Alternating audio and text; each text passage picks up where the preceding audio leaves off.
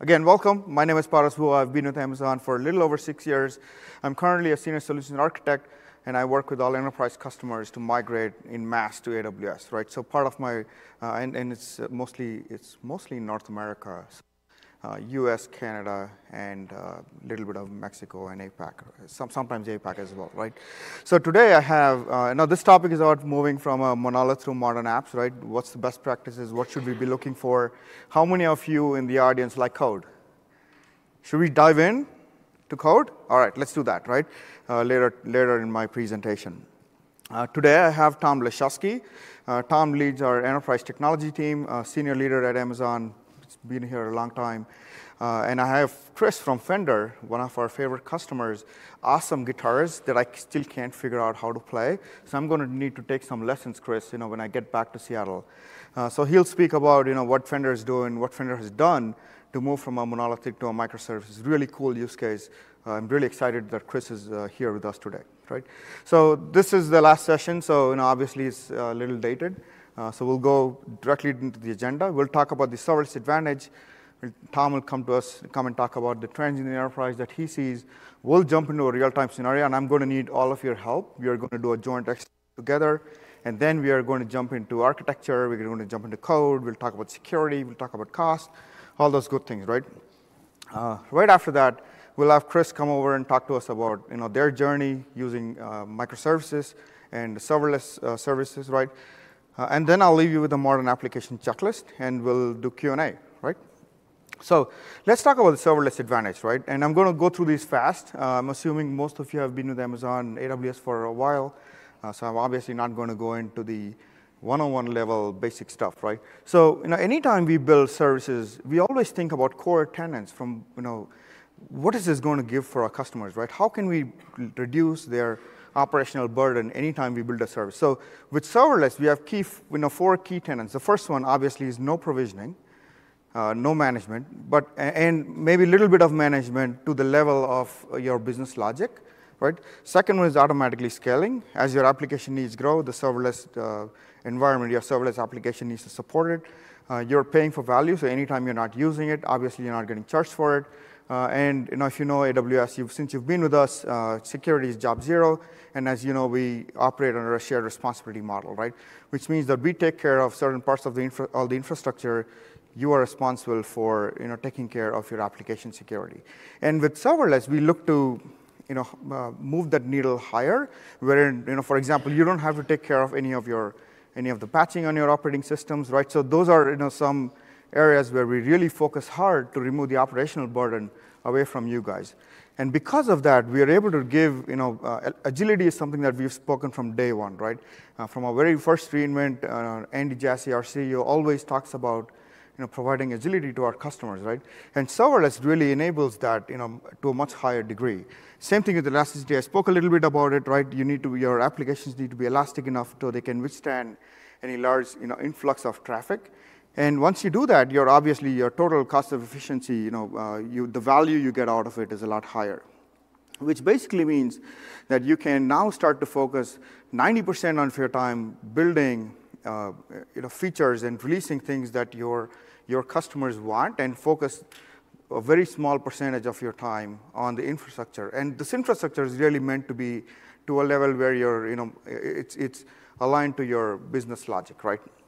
So till today, I've never seen a company that's differentiated based on how well they manage their infrastructure, right? We always see companies, enterprises standing up for what they do best for their customers. So that's the real differentiator that you bring in.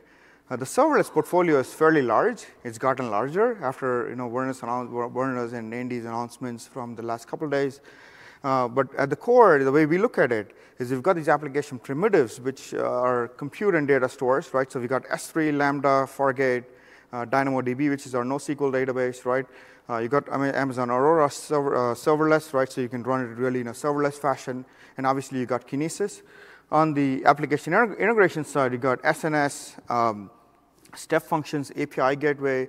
An API gateway is really the heart of your, it's really your front door to all your application logic in the back. Then you've got the developer tools. You want to obviously manage everything with code. There's no going in manually. We don't recommend you go manually into the console, do stuff unless you're learning. In a production environment, you should really be managing using CloudFormation or SAM in a serverless model, right? And security, as you said, job zero. So obviously, we've got IAM, SSO, single sign-on, inspector, VPC, which most of you are familiar with, AWS Shield and Cognito, right? So fairly broad set of services that we've got in the serverless space, and it's continuing to grow. And we can't wait to see all the great stuff you guys are going to do over the next year, before we get back for reInvent with all the new services and all the new features that we've announced, right? With that being said, I'd like to welcome Tom Leshevsky to walk us through the trends in the enterprise. Tom, please. Thanks, Paras. Yep. All right, as Paras mentioned, I'm an enterprise technologist. What that means is I visit with a lot of our large enterprise customers, including new age enterprise customers like Salesforce, Dropbox, and some of the other customers like Capital One, Liberty Mutual, Mass Mutual, and help them with their cloud strategy and help them figure out how they're going to move to AWS.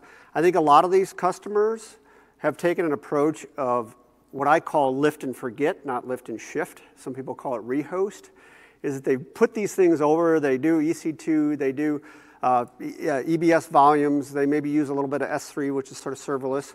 But now they're asking me, a lot of these companies are asking me now is, Tom, I want to take advantage of microservices, I want to take advantage of Lambda, I want to take advantage of Elasticsearch, Redshift, DynamoDB, some of those other services, and how do I do that? Because I have these large monolithic applications, right?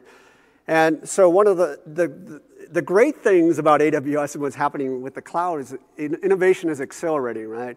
We had Kubernetes and containers, and now we have serverless with Lambda. So one of the questions I get there is, what should I move to containers in Kubernetes, and when could I move it to serverless? So I just wanted to point out a few of the guidances that I give to people. One of the things you have to remember with Lambda is it supports a certain number of languages, right? So it supports Go and .NET and C#. So if a language is an older language, like maybe you have a PHP app, that's not suitable. I also look at asynchronous communication. There is a 15-minute timeout with Lambda. So if it's something that requires a quick response or something that requires some latency, and Fender will talk about how they have some latency concerns with going to SAP and some back-end systems. If you have to wait a long time and don't know when that response is going to come back, perhaps Lambda isn't a good thing to use. The other thing I also look at is if you're working in a hybrid cloud or multi-cloud environment, right? Perhaps Kubernetes would be a better choice. Containers would be a better choice, something like Docker, to run that, because you need to deploy to different platforms. In fact, I don't know if you saw, we announced with Cisco recently an announcement about how you can deploy Kubernetes using Cisco on-premises as well as onto AWS. IBM has a similar offering as well. Also look at session state and how stateful this application is. Do I need to store state? I mean, Lambda is more made for stateless type applications. And what I also recommend, because some companies look at me and they go, yeah, I have a good handle on what I have, and I got this spreadsheet, and I talked to some of the app developers, and I think I can figure out what to move to which, and maybe what to keep on EC2. We're working with Dynatrace. If people are familiar with that, APM tools. There's also APM tools from AppDynamics and New Relic. And they're expanding those tools in order to take a look at what you have and give you recommendations. Particularly Dynatrace does this. It gives you recommendations on what you might keep in a big monolithic EC2 application, because there's nothing wrong with doing that. If you have a huge daemon that's just sitting there listening for a lot of traffic and you just don't want to fire and forget, you might want to keep it on EC2. It makes recommendations on maybe what to move to microservices and containers and what to move to serverless. So I do recommend taking a look at a tool. A tool is not the holy grail, right? But it does help you to do that automatic analysis of what my platform is and what makes sense to move into serverless or containers. So there's a lot of different use cases. Now, the most simplest use case, right, and it's very simple, is I could run a website, totally static website on S3. Whew, that's pretty cool. Another one, moving to a little bit more aggressive, is Cox Automotive. They own Kelley Blue Book.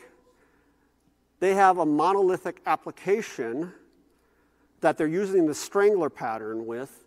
So they're slowly taking a look at functions within that monolithic application and moving them to serverless. They're moving them to Lambda. And Fender is doing a very similar thing as well. It's just not, hey, I'm going to move everything to Lambda services all at once. A more aggressive example, which is actually a pilot, and are people familiar with This Is My Architecture?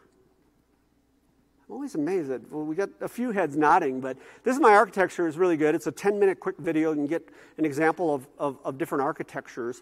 And I like to use the example of Nordstrom's because they're in the retail space. And they created an application called Hello Retail. And it is a pilot, but it's a fully serverless application. So what it does, it uses API Gateway and Lambda functions in order to execute a full retail website. All right, so it is possible to do, but remember that's a pilot example. The other side of the equation where I see a lot of people moving to serverless is on the operations side. If you take a look at Autonomous IT. Also available on This Is My Architecture is one of our partners, Accenture, has Accenture Cloud Platform, which is like a cloud management, cloud operation platform that is completely serverless running on AWS. Now, how this works is CloudWatch, Lambda functions are triggered off, right? A lot of that information is stored into S3. Other Lambda functions then pick up that monitoring and management and change management information, and they store it into Elasticsearch, and then you can then take a look at what your platform is and the changes that are happening in your platform. Another example is, and I'm going to talk about another example about Capital One. Capital One has something called Cloud Custodian, which is also, if you take a look at This Is My Architecture, they go into detail on now how they also use CloudWatch and Lambda to do automatic governance and code and compliance as code, using, once again, Lambda functions, storing stuff into S3. The other example I just want to give real quick is, if you haven't heard of it, has anyone heard of Wild Rides? All right, this is something available from AWS. It's a 2-day workshop where it shows you how to develop a DevOps environment using serverless. So you can request this from your account manager or from whoever you work with at AWS. 2-day workshop shows you how to do DevOps in a completely serverless environment. So Thomson Reuters, they're a large company. I would consider a software vendor, right? They have hundreds of applications that they support. They wanted to know how they could improve the user experience for their customers. So what they use here, I talked a lot about API Gateway, I talked about Lambda, is they actually use Kinesis and Kinesis Firehose to put information into S3, use Lambda functions to pull that information out of S3, and also use Elasticsearch, just like the ACP Accenture example, and Kibana, which is an open source BI tool, in order to gain insights and improve the product experience for their customers. Completely serverless. FINRA, I think a lot of people have heard about FINRA. Well, they process, and everyone hears about FINRA, I think, that heard about FINRA, is they're looking at fraud, right? They're looking at fraud in the securities industry. We always hear about the piece that they run EMR, but what we often don't talk about is the fact that they use FTP to put stuff into S3 and then have a Lambda function that then picks up that information and then stores it into EMR. So you could look at that as like an ETL process. So you don't have to use like a third party, don't have to have licensing in order to support some kind of ETL process to then look at information process it in EMR, and look for fraud detection. Hearst is another example using Kinesis and using EMR as well. What they do as well is that what Hearst is trying to do is do clickstream analysis, right? And you can buy products in order to do clickstream analysis, right? But they're using, once again, Kinesis Firehose into S3, Lambda functions into EMR in order to do that. And then Vivo, they're a video hosting service. Now, they had a legacy monolithic application. It was written in .NET, and they moved it over into Lambda and DynamoDB. And then Expedia. The one thing I do want to emphasize with Expedia is that when you think of Expedia, you think of a big website, right, that has a lot of transactions. Expedia, in this case, the serverless case, is not moving their entire application, their website, onto AWS. If you looked at my use cases I had in my other slide, one of the use cases was operations. So once again, just like Accenture ACP is using it for their back-end operations, they're using it with CloudWatch and CloudTrail, Lambda functions, storing things in S3, doing analysis on their operating environment. They're also using it for CI/CD, which is a common use case, right? So your CI/CD pipeline can all be functioning using S3, using Lambda behind the scenes. They also have, if you take a look at, Expedia's got some websites, they have like 6 different use cases that they're using it for. They're also using it for testing. So when they do testing, they're firing off Lambda functions and then storing the information into S3 buckets and doing some analysis on it. The last example I want to talk about is Capital One. And the reason I like this example is I gave you some, .NET is sort of a legacy application, if you will, but this is actually in a mainframe situation. So they were on mainframe DB2, and they wanted to go, if you take a look at the Capital One story, they wanted to do digital transformation. They wanted to offer mobile banking. Well, it's very expensive to do mobile banking when you're talking back to a mainframe. Very costly. So what they did, and once again, don't be afraid of FTP, could be your friend. They use FTP to put this into an S3 bucket, and then they take Lambda functions, store it into 3 different sources. They store the transactional data into DynamoDB, because that's the best thing in order to mobile enable their application. So their mobile app talks to DynamoDB. But then they also have batch jobs, which are triggered by Lambda, but these batch jobs are running in EC2. Remember when I talked about some cases, it's just like EC2 is maybe the best choice to run things.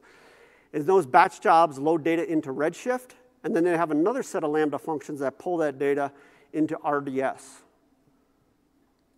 So just want to emphasize that there's not one choice for your database. You can have multiple different types of database for multiple different types of users.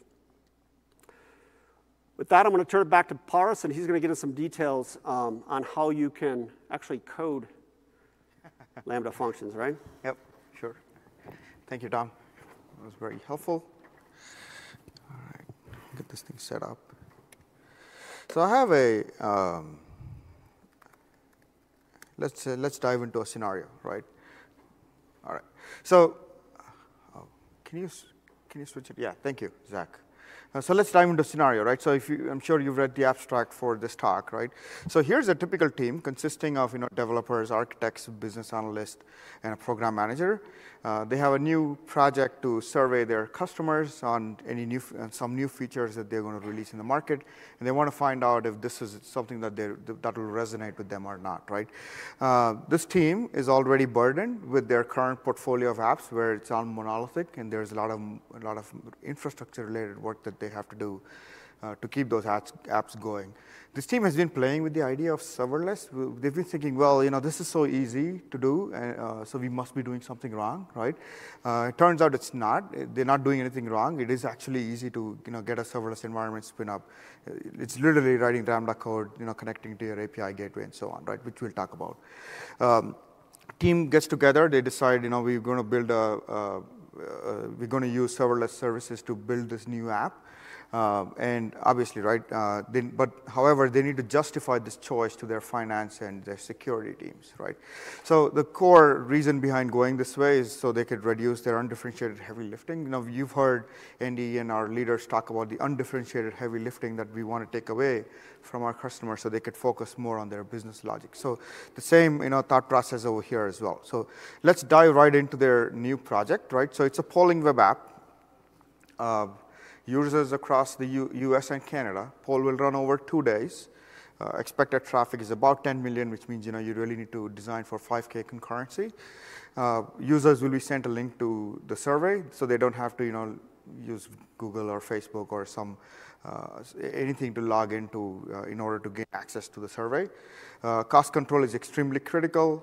HA is important, and obviously it needs to be resilient, right? Poll may be run multiple times a year, right? And at some point, this team also wants to provide it to other enterprises as a SaaS offering. Page load times are extremely critical because most people are going to be using their mobile phones, and we know the drop rate, right? If it goes beyond a certain time, people just lose interest and they'll walk away. So this is the most important thing, though. The team has only 2 weeks to design, build, test and deploy production. So extremely short timeline in which they have to get this done, right? So the team decided to build a modern app, right? As I said, let's look at some of the capabilities of a modern app, right? The first thing is security. You have to build and think about security at every single layer that you build your app with, right? It shouldn't be just restricted to one layer. You should always think about every layer. Where anyhow, in any way that you can build security for every layer, that's better from a security perspective. Resilient, it needs to be resilient, so it needs to be up 24/7. It needs to be elastic, which really means it needs to expand when there are more users. It needs to automatically go down when there are not many users. It needs to be modular, so this way your CI/CD, your development velocity is a lot higher, right? It needs to be automated. Nobody wants to do manual check-in, and Tom talked about a lot of these teams having different skill sets, right? Some may have .NET, some folks may have Python, Node, some may have Java, right? So they need to be able to make it interoperable, right? So it's really important. So before we dive into the outcome of the project, and that's where I'll need all of your help, right? We're going to actually go and do the poll. Let's look at some of the learnings that were applied, after the project was completed, that were applied organizational-wide. And these are really your best practices on how you should be thinking about building microservices into a serverless model, right? Using a serverless model. So first one is think big, but act small, right? You always want to have the big vision of converting your entire your monolithic application into a microservices model, but then you want to start small, right? And Fender will talk a little bit about their journey and how they started. Obviously you want to have your cloud dev environment set up. Integration testing is very important. Automation is important. Initial focus is on thin, less robust versions of these microservices. And I've seen a lot of teams get stuck with the notion of high SLAs. Start with a reasonable bar, and then continue to increase the level of service that you want to provide, right? So over time, once you've got the service, once you've got the key elements nailed in, start to then focus really on improving the performance, right? Second one is really inspecting and adapting, right? And if you've heard some of the Amazon.com talks, you've heard about these 2 pizza teams, right? So these teams basically own the service end to end, right? So they design, they build, they deploy, they support, and they maintain it, right? What that means is nobody writes bad code, right? Because in the old world, there used to be always this transition between this, the dev team and the support team, where you've got 2-week transition periods, and you're always, working out a project schedule on when the exact handoff is, right? With when a team owns the entire service, they're a lot more they get a lot more better at it, right? Because these guys are the guys that built the service, so they can start to figure out what patterns they're seeing and continue to fix it, right? So that's what the service ownership is. Continuously, challenge yourself. Is this the right? Is this small enough, or do we need to break this up? Right? Again, comes back to the 2 pizza teams. The simple logic is if you can't feed your team in 2 pizzas, you got to break it. Right? That's the simple logic, right, that we use. So, continuously challenge the service decomposition model. If you need to decompose it further, try to align it to your business objectives, right? So these are some guiding principles. Obviously, the first one is don't boil the ocean, don't go crazy, right? Start small, think big, but start small.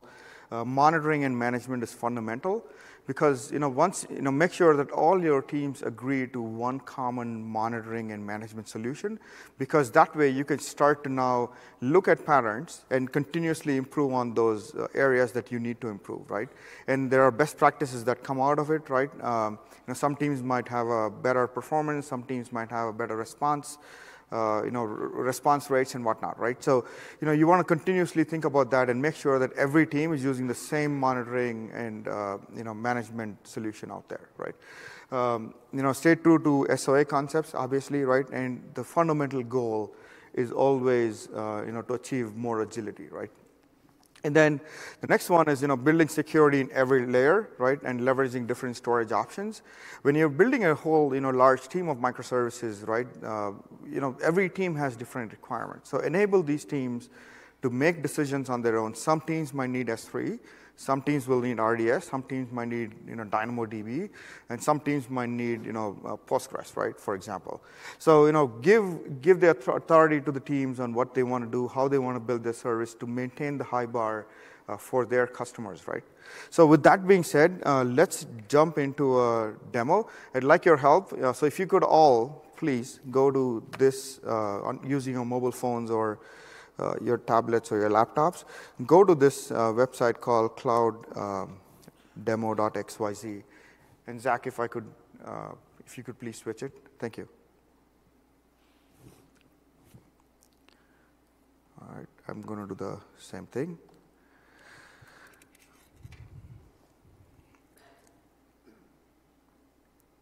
Nope. I'll do that. All right.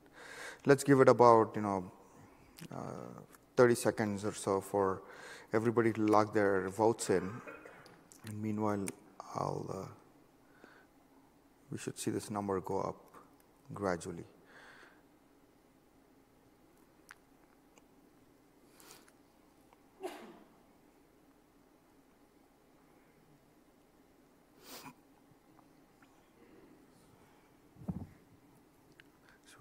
Okay.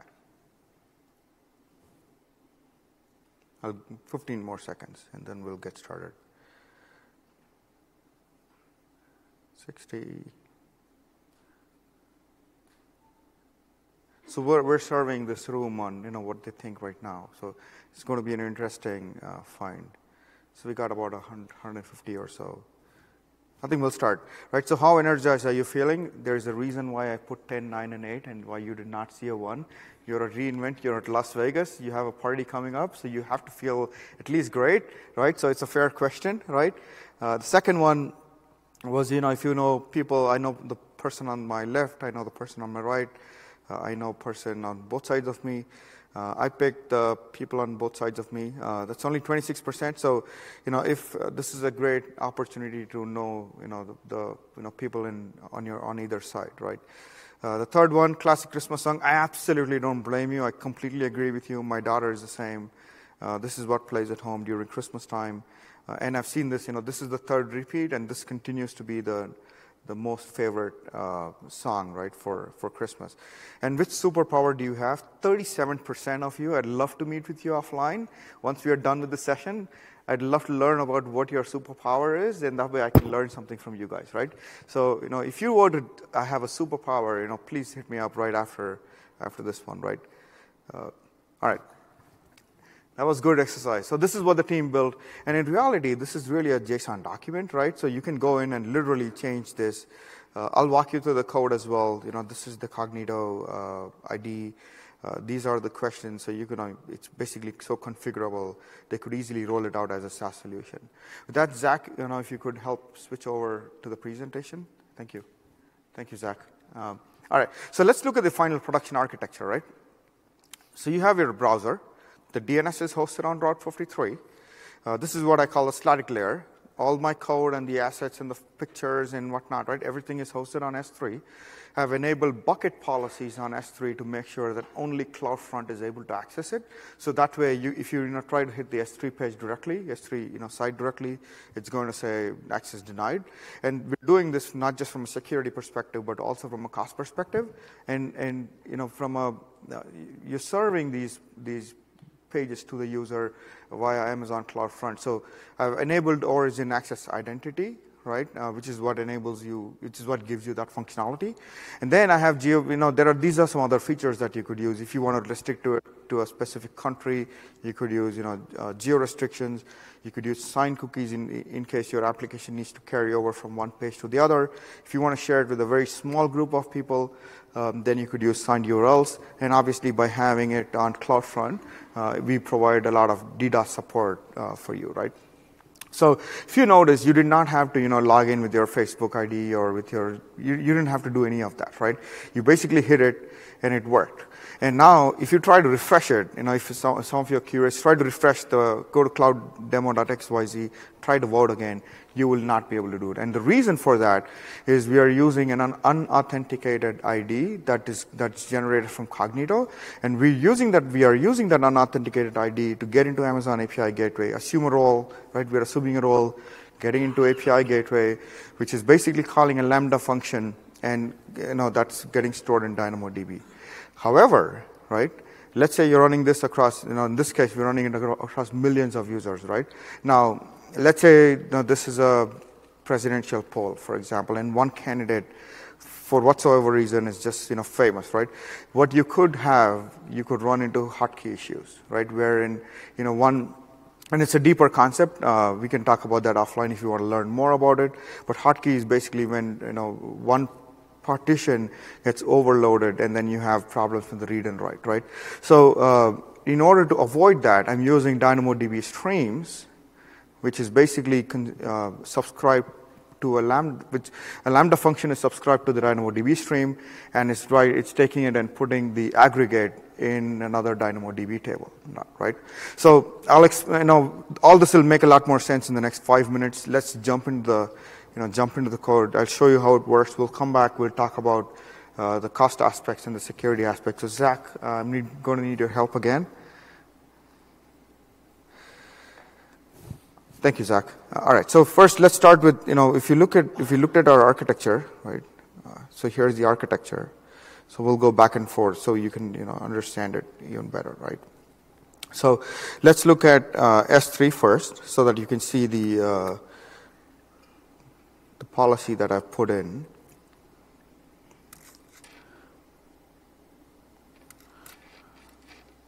Right, so that's the bucket.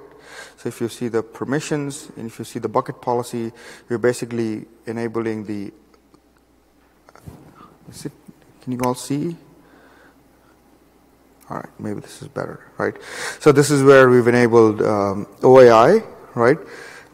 So, and the bucket, literally has all the code, right? So now let's look at, so if you go back to let's look at our CloudFront distribution. Right, so here's my distribution. I'm using all edge locations for best performance.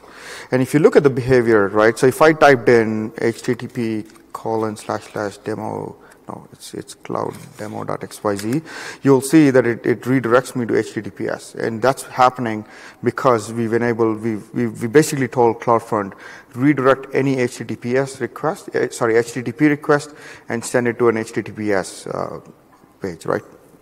So that's CloudFront. As you can see, it's all simple code, right? There's no, there's not. It's basically simple configuration, not a lot of code, right?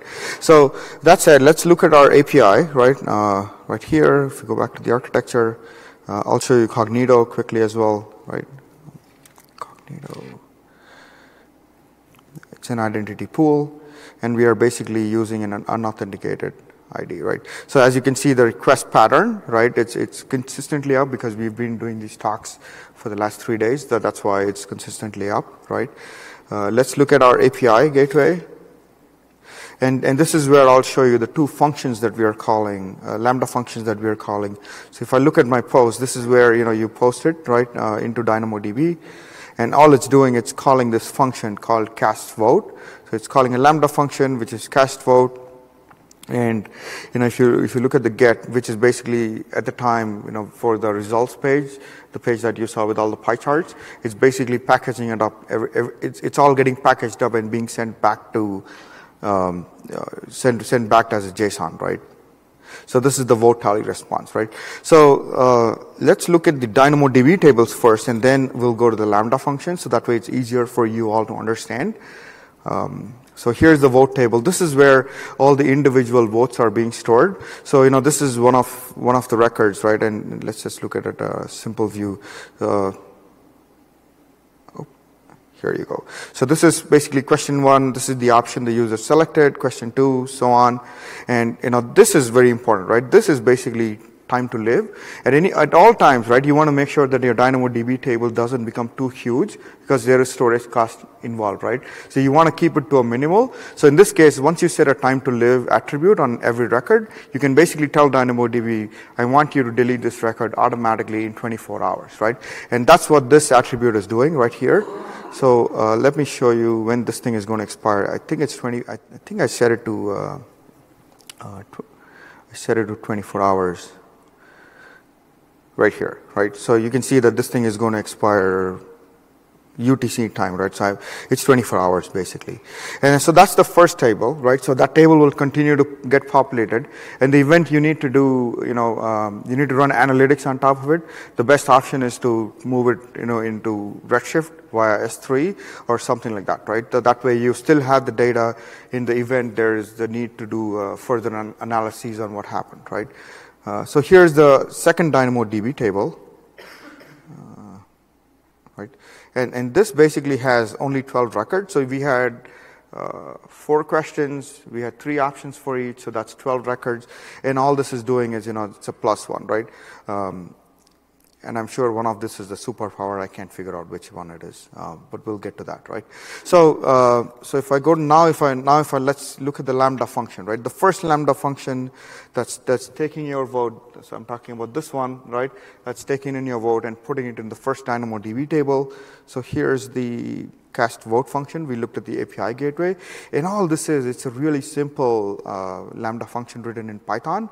And if you look at this, right, in the old world, if you had to make sure that one user doesn't vote twice, you basically have to make a call to the database if it already exists. If it doesn't exist, then you insert, right? That's usually how it happens. With DynamoDB over here, what I'm doing is really simple. I'm using a attribute that's available in the DynamoDB APIs, right? I'm basically using the same attribute, so that way I don't even have to, make all these calls, right? So here's my put item, right? I initialize the table right here, vote_table, right? And here is this is the TTL, right? This is where the TTL is happening, right? And this is the condition expression, right, that I'm using. So that's the first Lambda function. Let's look at the second function, which is vote aggregator. And this is where it's basically doing a +1. So it's subscribed to the stream, and all it's doing is a update item, right? And if you see the triggers over here, if you're looking at this trigger, right? So that's basically the stream that it's subscribed to, right? So that's the demo right there. Zach, if I could switch back, please. Switch back to the presentation. Oh, thank you, Zach. Yeah. So now let's talk a little bit about the cost aspect, right? The first thing, this is all serverless. So obviously, you're not paying for anything at the time you're not using, except for S3, which is really minimal cost, right? The second one, From a cost perspective, again, comes down to DynamoDB, right, where we talked about the TTL function and how you continue to keep the DynamoDB table as slim as you need to. And obviously with all the other components, you're not paying till you invoke that service, right? So from a security aspect, if you look at it, right, S3 is already secured because we've got the OAI policy, bucket policy in there. CloudFront provides a lot of the DDoS support. Cognito, we are using the unauthenticated ID to gain IAM credentials to move forward in the process. And we are using ACM, which is free, right? So that's why this HTTP basically certificate manager, it's free. So that way, this is how you would, think about modeling from a cost perspective, from an architecture perspective.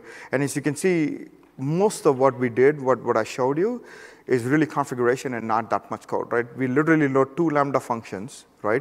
We load a bucket policy, and there you go, right? So imagine what happens to your development velocity if you continue to build on serverless, right? It's a great way to increase the amount of features you're going to develop to your customers. So that way, it's good from all perspectives, right? With that said, I'd like to welcome Chris Ingram from Fender to help us through, to talk to us about their journey. Here, take it forward, Chris. Thank you. Great, thank you, Prat. All right, your water.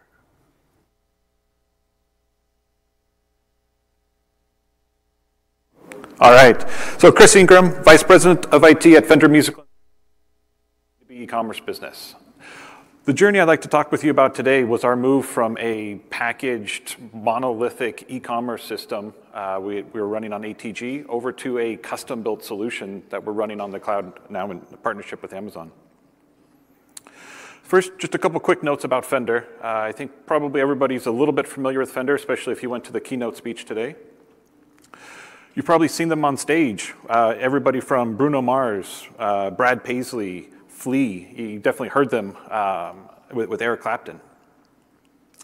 But the company was started by Leo Fender over 70 years ago. He believed in using building blocks and talking with his musicians and looking for ways to improve on the instruments. He was a problem solver. All right, are we? I'll be a clicker. Okay, go for it. So Leo invented 3 major instruments that revolutionized the industry. The first one, the Telecaster, followed by the Precision Bass, both in 1951. Then based on his ongoing feedback with his musicians, he created the Stratocaster in 1954. And you can actually go to a dealer store and buy versions of all 3 of these today. If you fast forward 70 years, Fender now has over 2,000 employees across the world. We have headquarter locations in Scottsdale, Arizona, London, and Tokyo. And we now sell over 2,000 SKUs. We operate a global network of dealers and distributors across more than 50 countries. See, obviously we sell direct throughout the States and Europe, and then a lot of countries in Asia, we operate on one distributor model. So 98% of all of our business is conducted with this network.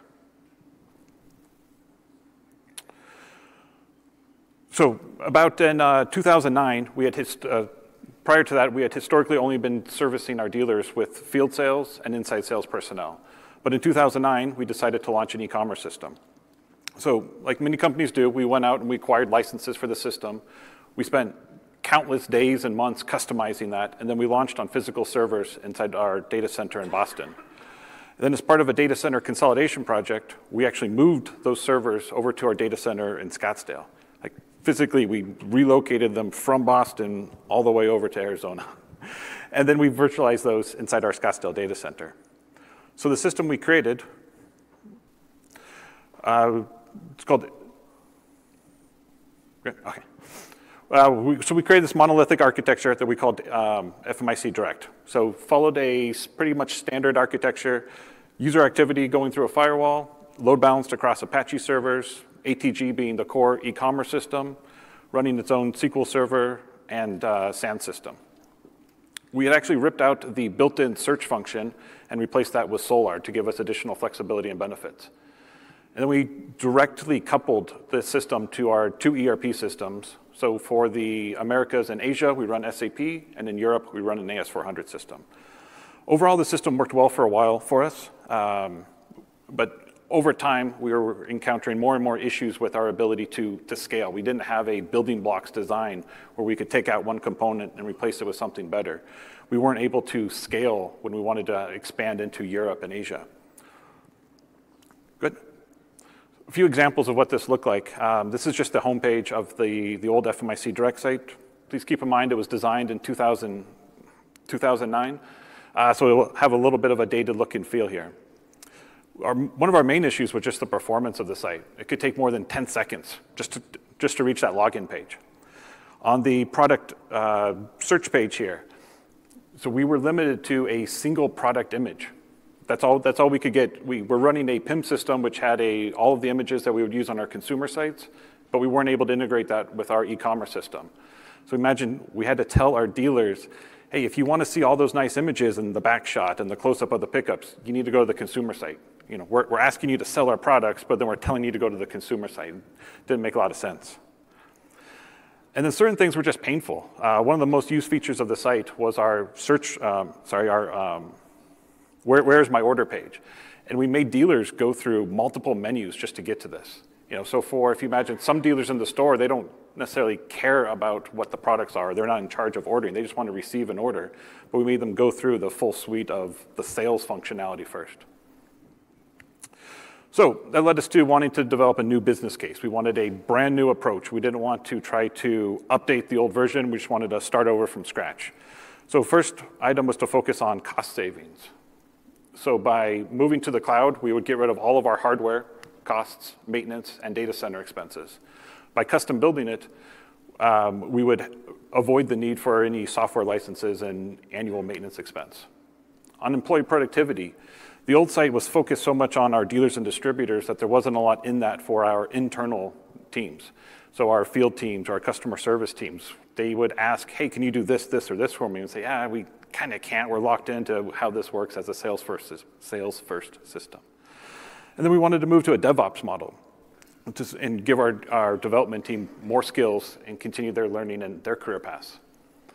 Under operational improvements, we wanted to reduce the downtime that we were suffering. We no longer wanted to have to schedule Saturday night deployments and stay up all night when they didn't work perfectly, and involving our infrastructure teams and development teams and QA teams. But then last, also on business agility, this was really my biggest thing. I wanted to move from offering a glorified order entry system to our dealers to really be more of a suite of tools and services that we can make available to them that would make it easier for them to run their businesses and easier to do business with Fender. So skipping ahead a little bit, our business case was approved. We started down the journey. One of the first things we had to figure out was how were we going to load our data? So for this, we did 3 different approaches. The first one on product info. So we would extract all of our core manufacturing master data from both ERP systems and load those into a new PIM system, which we selected Enterworks for. And then inside Enterworks, we loaded all of the images. So all of those, the front, the back, the detail shots, all of those went in there, and we uploaded those to Amazon CloudFront. All the data gets sent to S3, and then via Lambda function, we load into Dynamo, and then index into Elastic. The second one, order info, just a little bit different. We extract out of ERP systems, load to S3, then we have a Lambda function to load to Dynamo, and then we use an EC2 for Dynamo streams and index into Elastic. The third one, inventory. We extract inventory information every 30 minutes from both ERP systems, load it into S3 and the Lambda function. Here we use Redis, just for faster retrieval processing, and again, index into Elastic. And the inventory one, we're also able to use for our B2C sites, as well as some internal applications. For the site architecture, I'm going to go through this. This is going to be our current state, but when we first started our migration, we were completely EC2. You'll see here that we've actually replaced some of those EC2 instances now with Lambda functions. Static content all hosted on CloudFront. User activity routed through a classic load balancer to the core system, which is all built on Angular and Node. Elasticache we use for session management. The Postgres database is for all of our key dealer information. And then the first 2 Lambda functions running inside of our VPC are for order creation and invoices, because those go through our direct connect to our ERP systems. We really tried to minimize the amount of information that had to go directly to the ERP systems, but we wanted to make sure that order creation invoices didn't have any problems. So we made that exception there. And then the next three, so online payments, warranty claims, and finance details, that activity is routed through the API gateway, and then they each call their own subsequent services. And last one on there, we use Amazon SES for all of our email management, including order confirmation emails and support ticket creation. So much more of this building blocks approach that we were going with here. And you can see we've already replaced those 5 services with Lambda functions, and as we make improvements to other functions, we ask first, should we move that to a Lambda function also? So a few shots of the new modern dealer portal. Hopefully you can see a little bit of improvement from a visual layer from what the previous one looked like in 2009. This homepage is now completely customizable for any user. So now if I'm that user working in the warehouse and in charge of receiving, I can take that recent shipments widget and drag that to the top of my page, and I can close out the finance one or the bulk order one. I don't need to see those from my role, so I can have a cleaner desktop. If I am in the finance department, I can put the open invoices in the top center. This becomes important because we persist this over to any mobile device or any other device that the user chooses. So they only have to customize that homepage once, and it persists to all other devices that they use. The new search results page, we've tried to make all content available at a single glance to our users. So they have all the facets that you would be used to. You can see all of the color options available in the family, including whether it's in stock, pricing, when it's expected to be back available, and the kind of the core product description. One thing to note here, if you look in the top right, there's that customer view button. This was one of the things that came from a kind of late dealer feedback.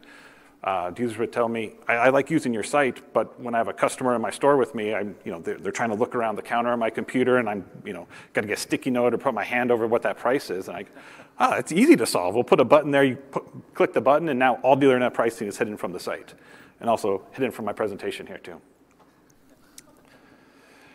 The new product details page, now you can see very clearly we can now show all of those images that we have available, same images that are on our consumer sites. And we have this download button there, which allows our dealers or our distributors to download a package of all of the images, all of the specs, so that they can populate that into their own ERP system or their point of sale system. One of the newest features on the site is this product showcase page. We use this one to host marketing content.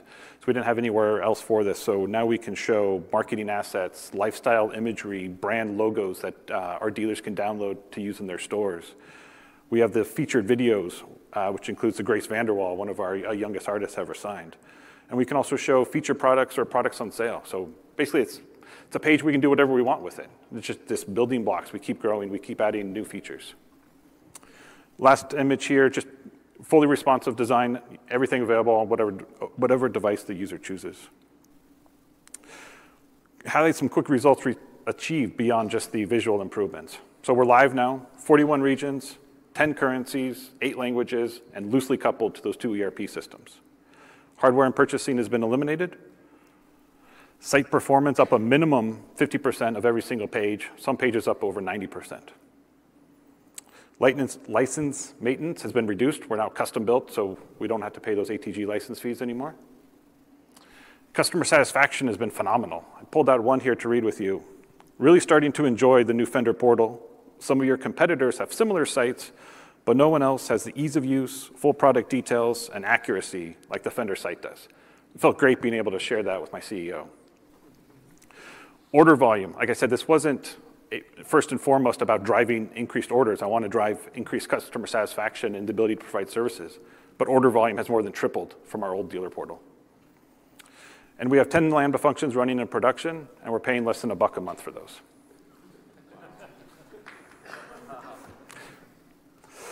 So just really quick to highlight some lessons learned. For us, it was very important to start small. Start from a proof of concept or something tangible. One of the first things we developed was the products engine. So we didn't have a site or a framework or any way to access it, but we could query it, right? We had APIs for product search, for product details. We added in a serial number lookup.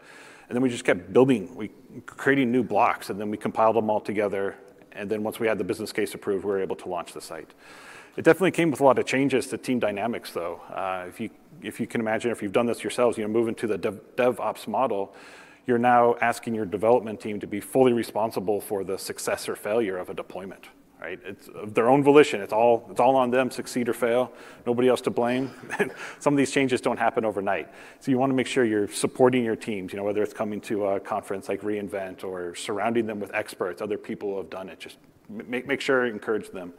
A couple other quick ones, just log everything. There's an element of the accessing Lambdas via VPC where we had a little bit of a struggle with, so kind of try to avoid that if you can. Next steps for us. So like I showed you there, we're still running a lot of EC2, but we're looking to move more and more over to a serverless model. We completed our well-architected review with AWS. Definitely encourage everybody to do that also. So in addition to that, we're also looking at a company like Snyk to help us with some scanning of vulnerabilities. And we're working on our global online payment system with Stripe now. Last one here, just keep improving the site. Keep looking for incremental changes that make it both interesting for your users and you're showing them that you're continually invested in your mutual success with them. So this includes both internal users, for us, our internal users, our dealer users, our development team. So we're taking feedback from all of these and also looking at the data that our system's generating, going through that and looking for ways to make improvements. One last interesting one here. We're looking at we did a proof of concept, creating a couple of Alexa skills, so using our existing APIs for product lookup, serial number lookup, and product details. If you can cue that.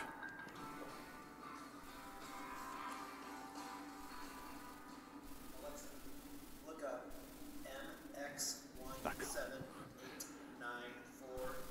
MX17894. Can you guys hear that at all?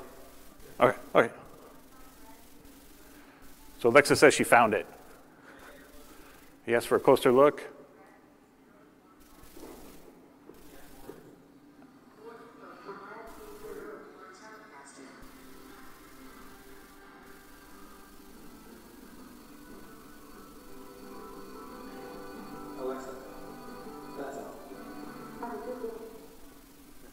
All right.